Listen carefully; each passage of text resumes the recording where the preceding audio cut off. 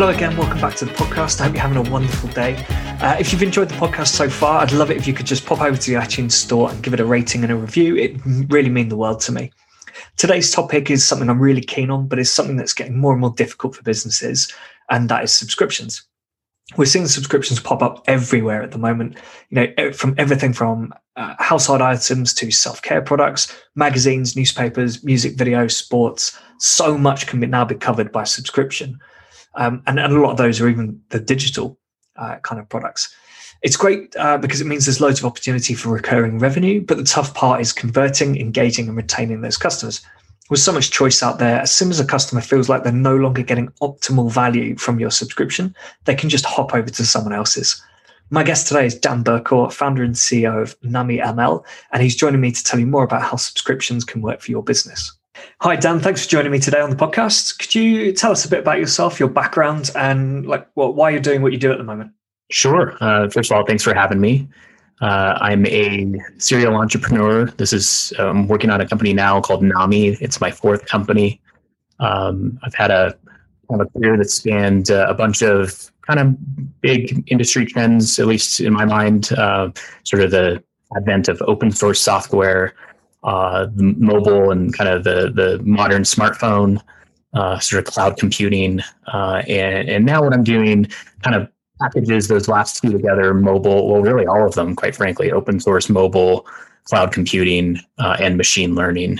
And so I am a serial entrepreneur. How do I, why do I do what I do? I think in large measure, it's just about, for me, the entrepreneurial journey. It's sort of like a quest. And what that means for me is that you're never quite sure where it leads, but that's part of the adventure of it. And along the way, kind of regardless of whether it's a success or failure, there's just so much to learn along the way. And often those lessons are not what you expect them to be. But in retrospect, they are incredibly valuable to what you do next. Yeah, absolutely. I had a company of my own a few years ago, a startup, and it was a very interesting experience. A lot of lessons learned very quickly, but I'm glad I did it. It didn't work out, but it's definitely had a big impact on what I do now. So we're kind of here to talk about subscriptions, or just kind of subscriptions and recurring revenue, and I think that's maybe the key point to this. Who do you think can benefit from subscriptions, or in the B2C world, or are there any businesses you don't think it works for? And maybe how have things changed over the last few years? Yeah, so just to provide just tiny little bit of context. So I'm been looking at, so in the kind of current company Nami, we started the company in part because my co-founder and I were at Oracle inside of a group called the Oracle Marketing Cloud, because our last company, which was in the mobile space, was acquired by Oracle. And we spent a few years there and just saw some of the trends that were happening and so, started to see, especially from some of these mobile first experiences, starting to migrate towards subscriptions. And so when we decided to leave and start something new, that was a trend that we were focused on, in part because inside of a big marketing system, we realized, hey man, some of these marketing tools don't really focus on recurring revenue or subscriptions. They are kind of geared, if you will, towards e-commerce, or kind of one-time purchases. So what if there's an opportunity here to help this kind of emerging category? And quite frankly, subscriptions have been around for a long, long time. I mean, the newspaper is a subscription, right? If you rent an apartment or have a mortgage, I mean, that in some ways is a subscription. So it's not to say that it's entirely new, but with all these consumer applications that we can now have at our fingertips on either our phone or our smart TV or whatever the device is, there's just more of them. And so the thing is, I think kind of almost anything can be a subscription as long as it has just enough kind of meat on the bone. So if something's really, really basic, even charging a very small price point, that starts to be one of those things where consumers kind of take a look and say, well, that's like, if I just need a simple utility that's like a timer, why do I need to pay a subscription for that? So there are products out there that, especially on the mobile app stores, that are trying to be a subscription, but probably shouldn't be. They should probably be a one-time purchase, or even just a free app monetizing some other way. But that isn't to say that subscriptions can't be offered to both a really niche audience. So as an example, there's actually a bunch of pieces of software on the App Store that are specialty software for pilots. And some of these are paid downloads, and they're quite expensive, hundreds of dollars to download it, one time. And some of them are subscription. And it sort of makes a lot of sense that both that would be pretty expensive, either as the one-time purchase or on a recurring subscription base, because it's a kind of very niche, specialized product for a very skilled audience. Similarly, there's other types of subscriptions that are appealing to more of a broad audience. So, for example, on the App Store, there's a lot of applications that are all about modifying your photos or creating camera filters and things like this.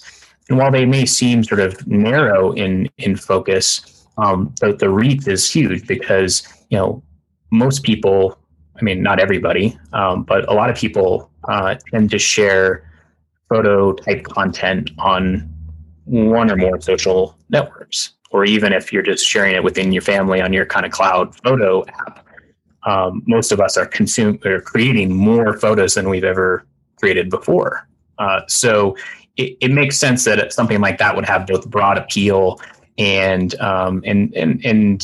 the power of these devices in a way that, okay, I could see having a little subscription around kind of the best app for making my photos look great.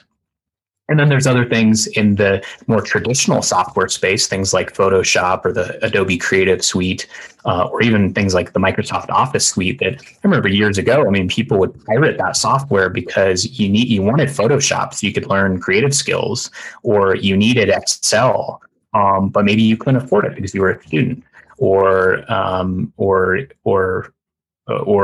just starting out with a new business and you didn't have any capital. So the fact that these things are now subscription based as an option really make them way more accessible to people that might want access to that. So I think, for example, in the creative space, where things like Photoshop, other tools, film production tools, and so on, the fact that those are subscriptions, I just think means that we're going to see this kind of explosion of just more and more creative people that have built skills using those tools.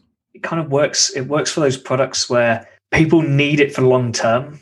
People probably want it for long term, but it could be quite expensive. But they're probably going to use it on a monthly basis. So it just makes sense to allow people to just pay for it on a monthly basis. Whereas, I suppose, in the case of I think you mentioned a timer or something, you're comparing a subscription product to maybe just paying £20 or $20 to just buy a product that does the job, and that's it. So I think you're less likely to subscribe to something that's going to be really low cost, because you can really see how maybe the subscription is going to cost you a lot in the long term. Whereas something like Photoshop, I can't remember do you remember what a license cost? Probably a couple. Well, I know the whole Creative Suite, they used to package it in different flavors. One was more for kind of the photo editing, and then the other package was more for people doing vector, kind of like Illustrator centric, or I'm sorry, page layout. So like InDesign was the driver of the two packages. Because I remember in the Apple stores, they used to carry the kind of these jumbo physical pieces of software selling those two variants, and the same was true for Final Cut Pro and the all of that. But I think they were in the multiple thousands of US dollars for, and that was not for the entire suite. Now a subscription to Adobe Creative Cloud gives you basically anything that you want, and they've got lots more tools now But in those days, it was like maybe you were getting 3 of the things. So maybe you're getting Photoshop, Illustrator, and one more thing, and then that was a few $1,000s. Yeah. I mean, I think I haven't used it for quite a while, but I think I was paying maybe $9.99 a month for Creative Cloud, isn't it? Which is nothing. So even for me, when I was doing just a little bit of design work here and there, it was actually when I had my startup. It just made sense. We couldn't afford to pay someone, but it made sense to pay, I think like $9.99 or something every month to be able to do the design we needed. So that makes so much more sense. And then also, I suppose, from a business point of view, they can either sell licenses for several hundred or maybe $1,000 or so to that one professional, or they can get several hundred people in at $9.99 a month who are just more casual users and want to try it out. And also maybe people who want to get to that professional level but aren't there yet, but still want access to the tech and the software that lets them do that. Yeah, that's exactly right. But then there's also one more benefit for a company like Adobe or Oracle or one of these larger companies. But this benefit extends to anybody offering subscriptions, which is it's more predictable revenue. If you used to, in the old days, sell a piece of packaged software on the shelf, in my first company, we would literally burn DVD or burn CDs with a CD house that would create the CDs. We'd create the packaging. The CD would go in the package. It would get distributed to a distributor, end up on the shelves in a software store. And, we hoped it sold well, but we didn't really know. And especially with software titles in those days, your sales would be kind of quite high, maybe initially, and then they tail off. And so you really didn't have this predictable revenue stream. And it was so based upon when the new software would ship. So then there was a lot of pressure to sort of say, okay, well, we shipped 1.0. How quickly can we ship 1.2 so we get a little juice in sales? With a more predictable revenue stream in subscription, you're motivated to just sort of keep things updated as you're ready to release new things, which is great for the consumer too. But you also know what your business is. And some people cancel and some people come in, but all of that can be measured. What your month over month churn rate is going to be. And so it's way more predictable as a business. Yeah, probably not great to base a whole business model off this, but you look at gyms, for example. Like how many people pay for a gym subscription and barely ever go, but they just leave it running because there's always that idea that they will go one day, or maybe not, and maybe they just acknowledge the fact that they're wasting the money. But I guess with some subscriptions, people might think, I guess with me and Netflix, I've barely used Netflix this year probably, and so I've ended up canceling. But it could very easily have just sat there costing me $9.99 a month or something. In fact, actually, it was a price rise that made me drop it finally. But I could have probably just left that there for a year, and I wouldn't really know if I was getting value from it. I'd probably say to myself, I watch something every now and again, that's fine. But I would just leave it going. So I think with other businesses, they probably do have a lot of people who just forget about the subscription and leave it running for a bit. And then also, I guess on the flip side of that, there are products which you will want to buy on a monthly basis. But if you buy it once from a business, when you're done with it, you then have to go and firstly redo that purchase like from scratch. But also you kind of have to remember to go back to the business that you bought it from in the first place, for that business to get that recurring revenue. So a subscription just, where it makes sense, the subscription works because neither side really has to do much thinking about it. You're going to get that product every month.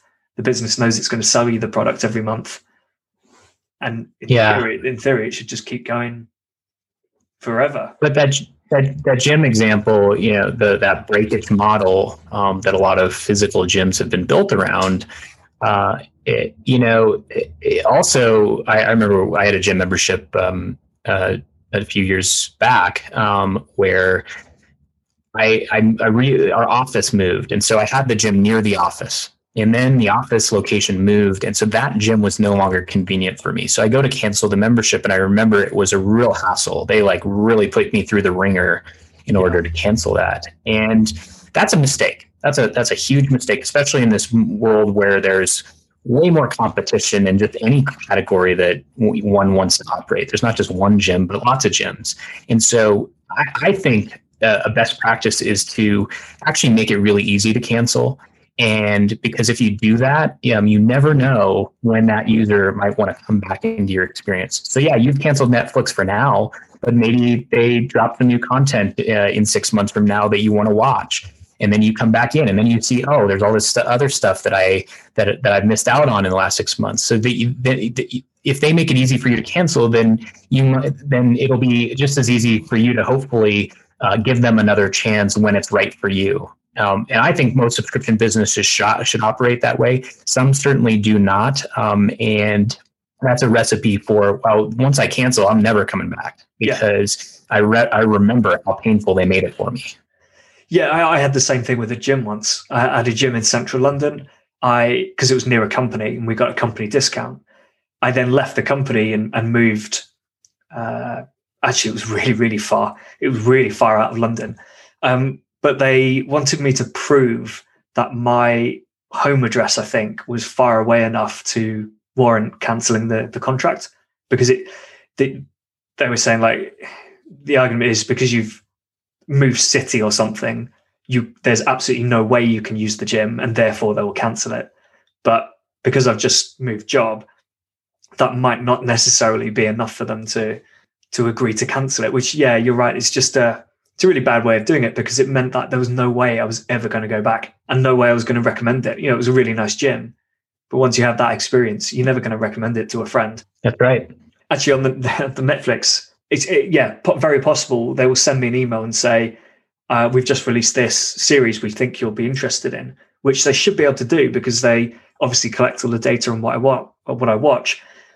I've had several emails now asking me to come back or try it again. No discounts, which I kind of like. They don't give me another 3 month or 6 months half price or anything like that. But there's nothing in the content which has remotely come close to interesting me. And I don't just mean the contents on Netflix. I mean the content in the emails. None of the emails have done anything to prompt me. I mean, one I got was it was something like, you might like this TV show, and it was like series 2 or 3 of a show about Formula One. I have never watched that show, so I haven't watched the first season, and I don't believe I've ever watched anything related. So it was a really weird one to highlight in an email. But I mean, back to the point. Yeah, you're right.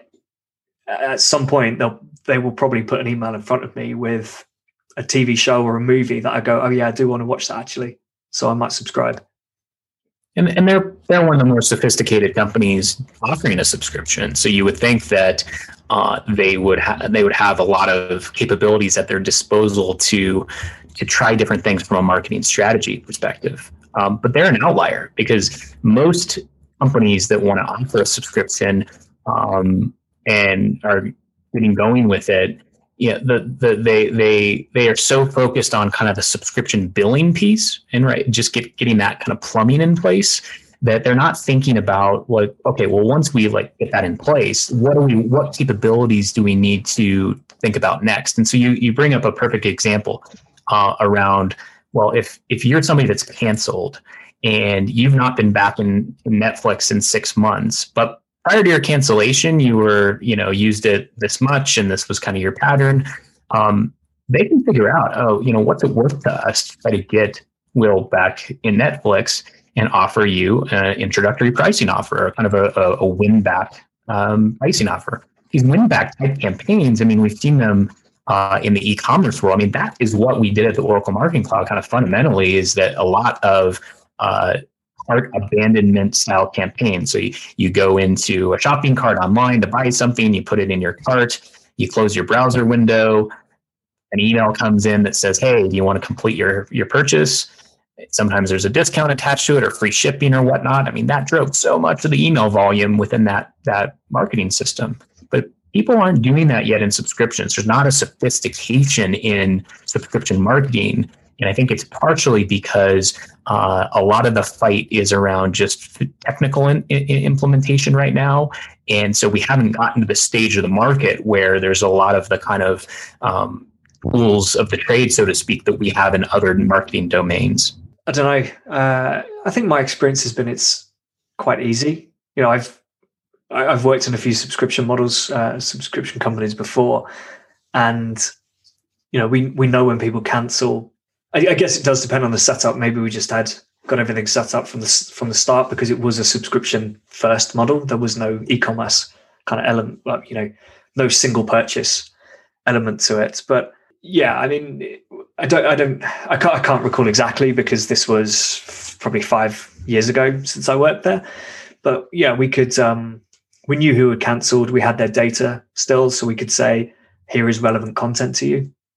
Was that a company that offered kind of a web property or kind of web plus different app ecosystems? Mainly app focused. There was a web version towards when I left, but it was mainly app focused. I mean, it was we always called it Netflix for magazines. So to describe it to people, so it's basically the same model as Netflix, really.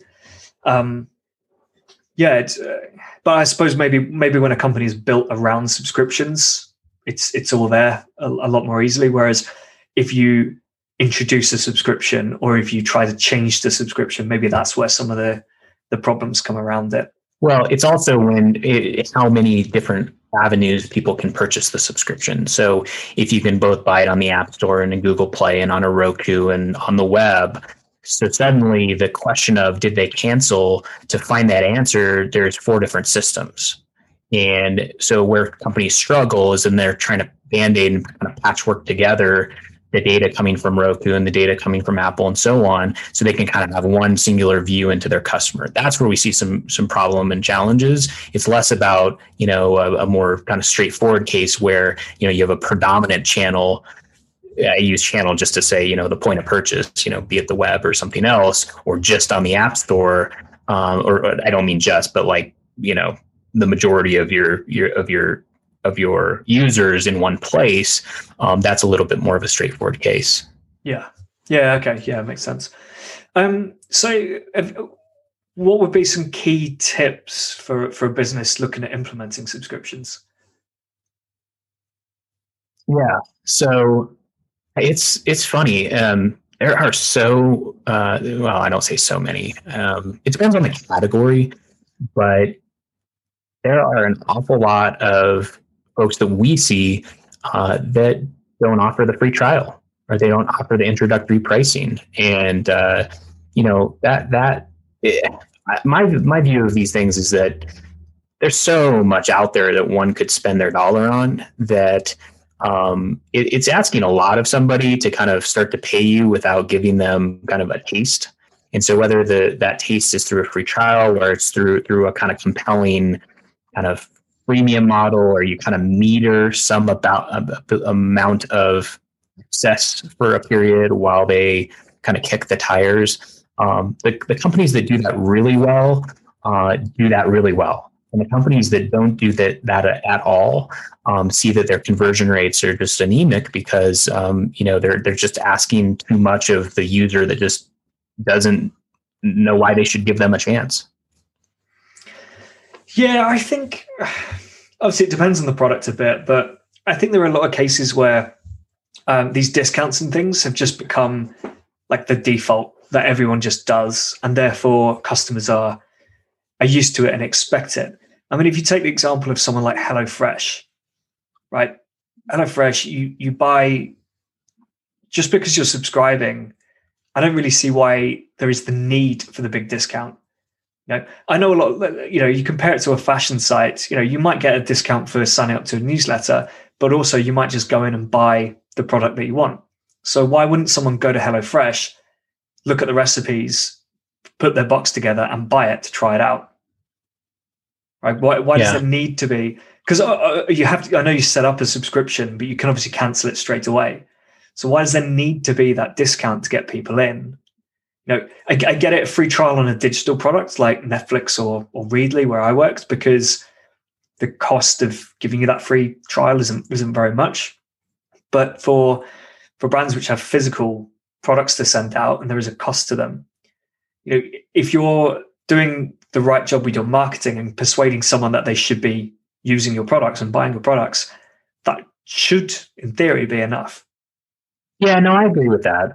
I do think, though, it's interesting, the HelloFresh example, because if you look at Blue Apron and that category and other players, I mean, some of those folks are spending a huge amount of money from a customer acquisition perspective on things like podcast advertising to try to get people to kind of, take that free box to give it a try. And, I think that's where, at one point, I don't remember the data in front of me, but the economics of some of those businesses were not as good as one might expect. And I think it's because you're right. They may have like juiced their growth on this free stuff that was actually quite expensive to fulfill. Yeah, I mean, I think I was probably paying, let's say it was £3.50 a meal or something, maybe £4. I mean, you could buy it cheaper if you did it yourself, but obviously there's the convenience and there's the extra stuff. But then they've got all the costs of packaging and fulfilling it, so the margin on it can't be great. But I have a feeling HelloFresh struggled with this over here in the early days. I think they became known for having a bit of a problem with churn because they just really struggled to keep people. And if you cancelled, they just hammered you with discounts. And so that kind of encouraged people to then just cancel. And it's pretty much the only reason I've ever gone back to them. I get an offer for 50% off for my next 2 boxes or something. So I'll order those 2 boxes and then cancel again. Because they've just built, for me, they don't really go on about the value of the product and why it should be amazing for me. They literally just say, here's a promotion off your next box.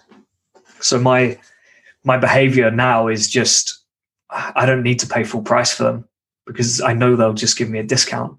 And if that happens on a bigger scale, they're going to struggle.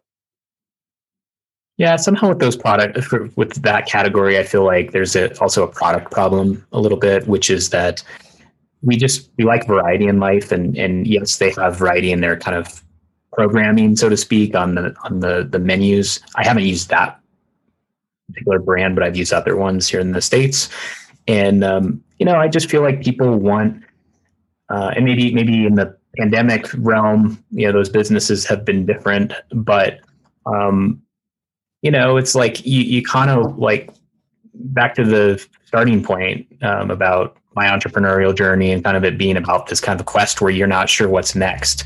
The surprise and delight sometimes I feel like is missing with those products. It starts to feel kind of repetitive in a way where then you're just seeking something new or different. And that's maybe why you see the churn, and you come back when you get busy and where the value proposition of kind of time savings kind of resonates again. But as soon as, maybe you have some space to go to the market by yourself or you're going to some restaurants a little bit more, whatever the case may be in life, you kind of dip in and out of that product. Yeah. I mean, for me, I quite like to cook, and I like the new stuff. I like trying new things. And I think I found that I just wasn't getting enough interesting recipes being suggested in order to keep me. I also had some problems with the macro kind of split that they were doing. I found them quite carb heavy, which is all right. It's fine. Who doesn't like carbs? But when you basically, you feel like your meal is 80% pasta or something. Question the value of the products. I know we covered a few, but what sort of common mistakes do brands make when trying to like set up and sell these subscriptions? So I know you kind of mentioned problems with people who cancel and then trying to work out how to retain them and stuff. But what about when actually sitting down and thinking, right, how do we get a subscription out of this?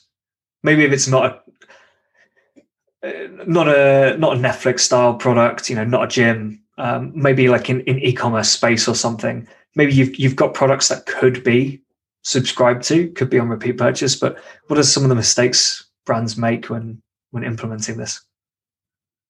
Well, I think one of them is just figuring out what is the right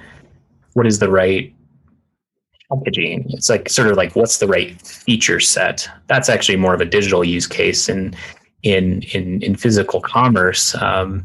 I think it's just but it's kind of the same there too. I mean, we touched about it a little bit with the food example of where, if they did something where it wasn't just the food that they were sending, but they were kind of like pushing your skills forward, maybe through a digital companion as an example.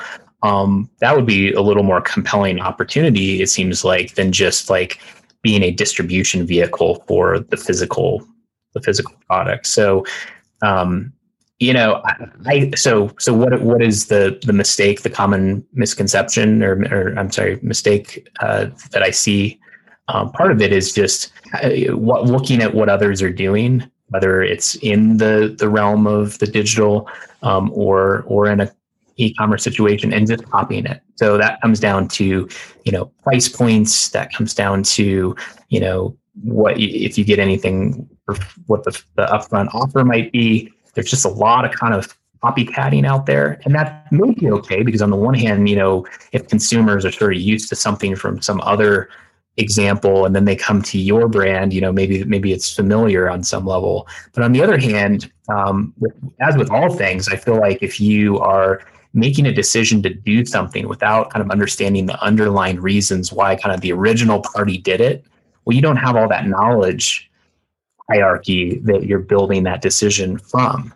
You're just copying something without understanding why. Especially around pricing. I think especially around pricing, that's where it can be a kind of a mistake. Yeah, it's a kind of classic case of just seeing what your competitors are doing, assuming it works. Firstly, it's an assumption that it's actually working and that the competitor knows what they're doing, which occasionally they don't. But then just, blindly copying them without considering the differences that occur in your business.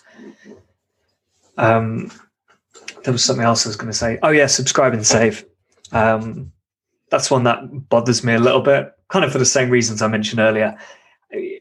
I don't feel like there's any reason to offer a discount with subscribe and save, really. If the person wants the product and you've convinced them to buy it, the subscription should make it more convenient for them. And that should really be enough of a benefit to just put it on subscription, really.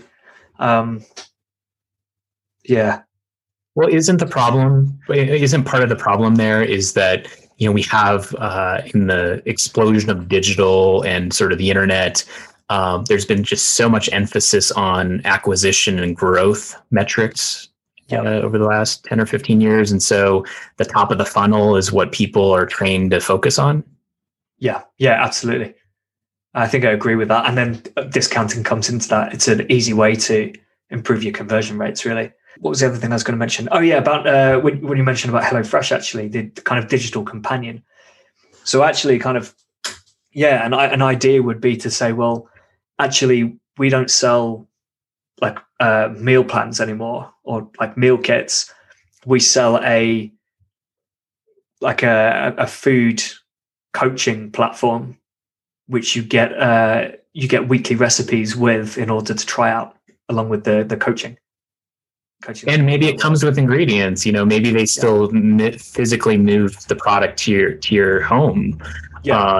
And that's cool. But, that's exactly right. I mean, I like to cook too, but it's like, I also like to try new things, not both from a flavors perspective, but like, sharpen my skills. Like I would love to learn how to, make a puff pastry, but like, that's a big leap from I've made cookies before. And now I want to make puff pastry. No, it's like there's fundamental knowledge that probably I need to develop from cookies to puff pastry that they could help me in pursuit of that. Yeah, absolutely. Do you see any kind of trends coming up in the way businesses use subscriptions, or maybe how kind of consumers use them, or kind of their willingness to keep subscribing to things? I do think there is an element of fatigue, although I think it's overplayed. I think it's a great kind of clickbait style headline about subscription fatigue. Yeah. Especially in a pandemic where, people are kind of, and there's all these streaming services launching. So I think that's made that kind of seem more acute than it is, especially because most of these new generation subscription products tend to be easy to cancel, unlike some of the ones that we've talked about earlier.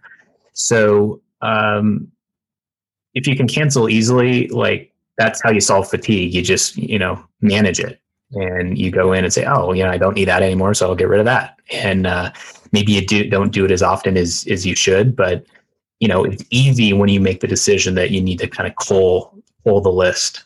But so people talk about that. I think, and then the other thing is, in the kind of pandemic world, there has been new things pop up around, taking things like yoga or gym memberships that were in person and kind of moving them virtual. And those are sort of subscriptions that aren't necessarily all about the Pelotons or the master classes of the world, but something that's more kind of hyper local. So like these hyper local subscriptions. And there are some platforms that are doing some things around that. Whether that is sticky over time, I think we'll have to see. I think as people kind of get back to a physical environment where they're able to socialize with other humans, maybe there will be less of a desire for some of that. But I think actually, I think we'll see more around, things like on the basis of sort of like talent, if that makes sense. So specialized subscriptions for talent. I mean, I still struggle to find kind of reliable experts in field like design or SEO. And once I find somebody good, it's hard to like kind of keep them around for, well, maybe they're not a staff person. Maybe I can't justify having a staff person. So I need them for a project. They're willing to help me out for a project if it's large enough. But then like there's those occasional needs. And well, what if I just need somebody to kind of, help occasionally once a month? It's not time sensitive. So I think, some of these popular freelancing platforms like Upwork and things like Fiverr and some of these things, could start to go to a model where you can get access to kind of a much more high-end type of talent, where you're willing to sort of basically pay a retainer to make sure they're sort of available within some sort of boundaries, whether it's, this is the turnaround that they're willing to agree to on certain type of project. And then essentially, if you don't use it, you don't use it. So it's back to the gym example. But if I need like 3 icons banged out, well, they've been getting this little monthly subscription. And so it helps me kind of create a connection with a specialized talent that I don't want to kind of lose just because I don't always have a big project for somebody to work on. So I think that there's probably a world where kind of the freelance economy can benefit. I used to run an agency, and one of the challenges you have in an agency is that it's always project to project.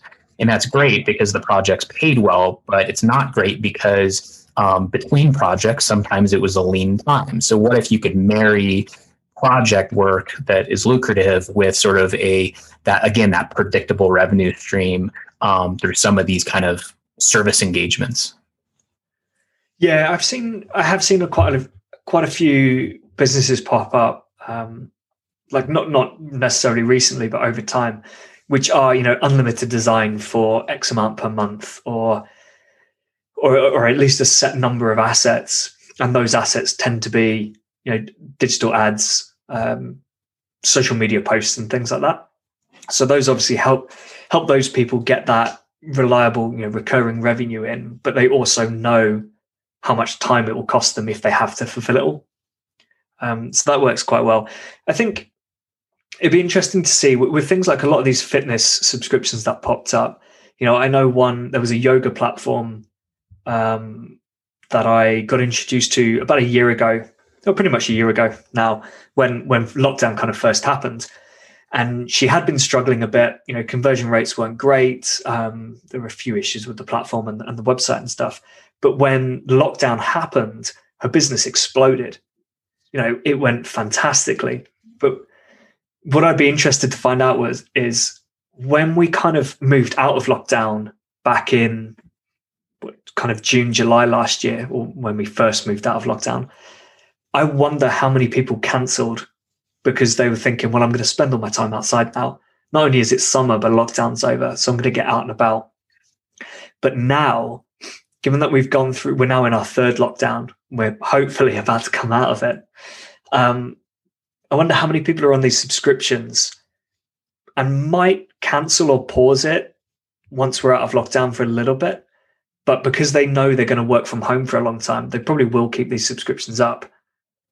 And that's where that flexibility comes in. If you give people the option to easily cancel and resubscribe or pause their accounts, that will work really well for those people who say, it's summer, I want to be spending as much time as I can out of the house because I've been locked up for 3 months. They will want to pause it for maybe a month, maybe 2, and then they'll probably come back, assuming they've been using it. Yeah.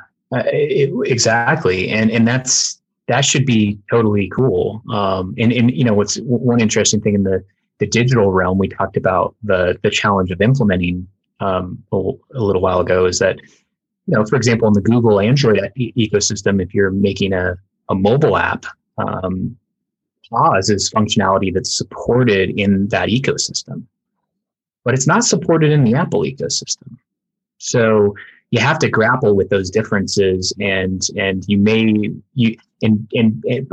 if most of your users are on Apple, let's say, do you really want to spend the engineering resources to support that pause use case? Well, you probably should, because it's useful for the reasons that you've talked about, but also because probably Apple will do that at some point too, because this tends to happen, especially in that market where Google might lead on something and then kind of Apple catches up, or Apple might lead on something and Google catches up.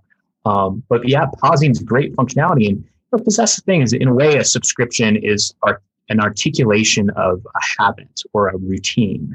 And so in lockdown, we've got these new routines. Well, we come out of lockdown, our routines change, but they can also change again. And it's that flexibility to kind of come and go that, unfortunately, that creates some issues around the reliability or the predictability of the revenue on the long haul. But I think if that's the question is the product compelling, period, or is the product compelling only in a lockdown environment? And that's what remains to be seen for some of these products. Yeah, definitely. I mean, I think it does sound more and more like working from home is going to be a huge thing going forwards. It's something that people have wanted for a long time, but it's taken a pandemic to actually make that shift, I think. And I think that will stay. That's something that will stay. So a lot of these virtual fitness things, I think will continue to do very well now because people are at home. And so they're more willing to use them. Do you have any pet peeves when it comes to marketing? So a number of years ago now, the third company that we did was in the push notification space, and that's how we ended up at Oracle. We got our start in that space right when push became a thing, and in the early days, some of the early folks doing work there were just doing broadcast push notification, and so that would happen in sort of the world of especially breaking news. But we had an interesting kind of journey as a company because we got our start actually working for professional sports leagues. And the thing about sports is that most people that follow sports aren't passionate about the sports or the league, if you will, first. They're usually passionate about a team or a player first. And then kind of things build from there. So like if I'm a fan of hockey, let's say, I might like the sport of hockey. I may follow the National Hockey League, but I'm following it through the lens of my hometown team and I'm kind of keeping my eye on the overall league, but really I'm watching my team, right? Yep. So in push notification, where we built our kind of reputation was we built the engine to do contextual push notification down to the individual. So, any user of a sports app could go and say, well, alert me when something happens with my favorite player or my favorite team. And that seems like that use case doesn't seem foreign today, but it was in those early days. And so that gets to sort of one of my pet peeves, which is that I see so much marketing out there that's not contextual, or so much really content-oriented marketing. Like you mentioned the Netflix example, where they're clearly generating these emails that are putting content in front of you. And my guess is it's not one size fits all, but for some reason they've put stuff in front of you that you're not reacting to. So it's contextual, but maybe not contextual enough. So I just think that's still, with all the tools we have at our disposal, the fact that there's not more personalization to a deep level, kind of not just in the email, but in the experience, not just in the email, but also in the advertising campaigns, right? Consistent contextual marketing kind of at every touch point still feels like something that some groups struggle with. Yeah, I completely agree with you. I would say I'm not even bothered about it not being at that really deep level yet around every touch point. I just want there to be like some level of personalization. I still find it surprising how many businesses will contact me with it's normally an email, and it feels as though they've got no idea who I am. I'm literally I'm just someone on their list. There'll be no reference to, you don't have to reference a previous purchase I've made, but there's no acknowledgement in that personalization, in that content of what my previous touch points have been. Like in that Netflix example, I've probably watched some sports stuff on there, but I think this seemed more like a documentary about Formula One, and I definitely haven't watched anything like that. So that was really strange. And I think a lot of people do pick up on Amazon a little bit. They're probably not so bad anymore, but there are jokes around, you've bought a toilet seat from Amazon, but for some reason their emails will just push you toilet seats for ages. And it was surprising, like even that was still happening a couple of years ago, which is quite surprising for such a big business. But yeah, I think that's a really valid point. Dan, this has been great. Really, really interesting stuff. I just love talking about kind of subscriptions and general marketing. If people want to get in touch, find out more, what's the best way of them contacting you? Sure.